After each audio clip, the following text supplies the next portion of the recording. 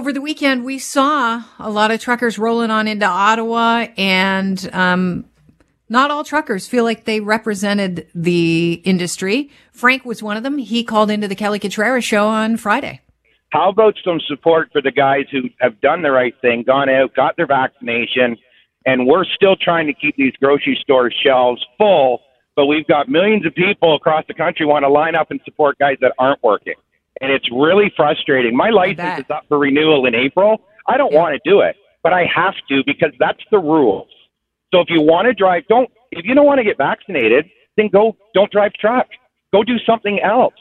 But what infuriated me this week, I can't get home because we're working so much, is we're going to support the rebel rousers, the freedom fighters. Mm-hmm. What about the guys who are still backing in and hitting docks and unloading your lettuce so that you've got food on your table tonight? And this week, the anger is just growing and growing. This convoy for freedom, this isn't about freedom. That was Frank. He's a trucker that called into the Kelly Cutrara show on Friday. And he's right. He's working overtime. Truckers have been working overtime throughout this pandemic. And in fact, before the pandemic even started, that's why our transport minister, Omar Al-Gabra, is hosting a national supply chain summit today. It starts, and the goal is looking for solutions to move goods faster into and across the country. So they're looking for solutions. Frank wasn't the only one that didn't feel like he was, that protest represented him. Almost 1 in 5 Canadian truckers is South Asian. But many, according to this really interesting piece in the Globe and Mail over the weekend, say that they don't see themselves represented in the trucker convoy. Here to talk about it, Manan Gupta, publisher of Road Today magazine, joins the show. Welcome, Manan. Good morning, Kelly. Thank you for having me. It's a pleasure. First of all, no offense, but I'm unfamiliar with the Road Today magazine. Tell us what your magazine is all about. Yeah, thank you for that opportunity. Road Today is Canada's national magazine serving the South Asian trucking community, and we are published by Newcom South Asian Media Company, a Newcom brand, and it serves from coast to coast to coast, published in 3 languages, English, Punjabi, and Hindi.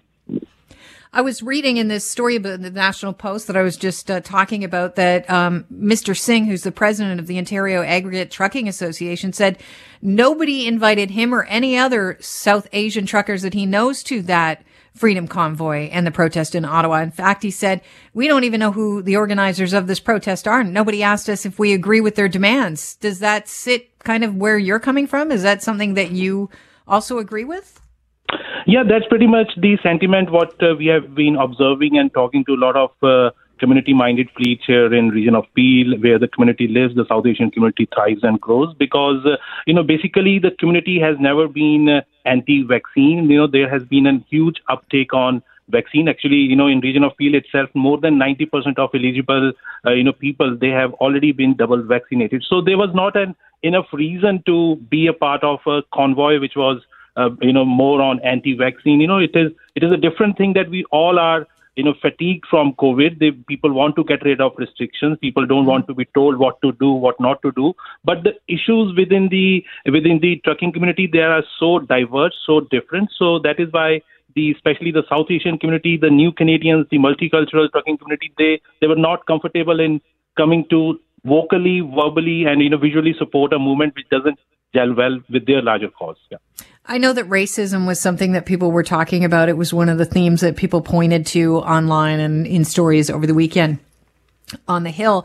But do you see this, if the South Asian trucking industry wasn't consulted about this protest or invited, do you see that as something that's rooted in racism, or are you looking at this as in, well, they're well aware that we have no anti-vaccine sentiment among our community because we live in generational families. We have a really great track record for getting vaccinated. So there was no point in coming to us because if it was about the vaccine mandate, they know they probably wouldn't have got us on board anyways, and we're too busy working. Yeah, absolutely. If there was a reason to be, raising your voice against anti-vaccination, whether you are invited or not, the community would have automatically become a part of this convoy. That is why you don't see many faces, many of the, industry community fleets from the South Asian, multicultural community becoming a part of this convoy. And like I mentioned, the reason is pretty obvious. More than 90% of Canadian trucking industry at large is vaccinated. The community which is part of this thriving trucking community is also more than 90% vaccinated, especially in the highly densely populated areas of Peel, like Brampton, Mississauga, even across the West Coast, if you look at the Lower Mainland where the community thrives. So there is not enough anti-vaccination, feeling or, restrictions within the community. Yeah. As I said earlier on, there is a summit that's being held in Ottawa. The transportation minister is heading this. It's a national supply chain summit. And so they're looking for solutions to start moving goods faster across the country. What do you think the main problem is when it comes to the trucking industry? What should the minister be focused on? I think the National Supply Chain Summit has come at a very appropriate time when trucking industry is making all the headlines for good or bad reasons. It depends upon which fence you are looking at. But I think the issues are prominent. The issues are too many. We really need to make sure that our infrastructure, our transportation infrastructure is growing, is well maintained. You look at international cross-border delays. We need more fast lanes over there for these truckers. We need more truck parking, areas. We need more service centers. There are a lot of abuse happening at different levels, like wage theft issues, which has really impacted the new Canadians. And we also need to make sure that our congestion is removed from major arteries, because if there is less of gridlock, if there is less of congestion, it actually aids it assists in easy goods movement, which is going to help truckers at large. Yeah. It's interesting that you brought up congestion, because for years we've been talking about congestion on the 400 series highway. Would it be more helpful to have delivery times where truckers could, get on the highway and start to move unimpeded?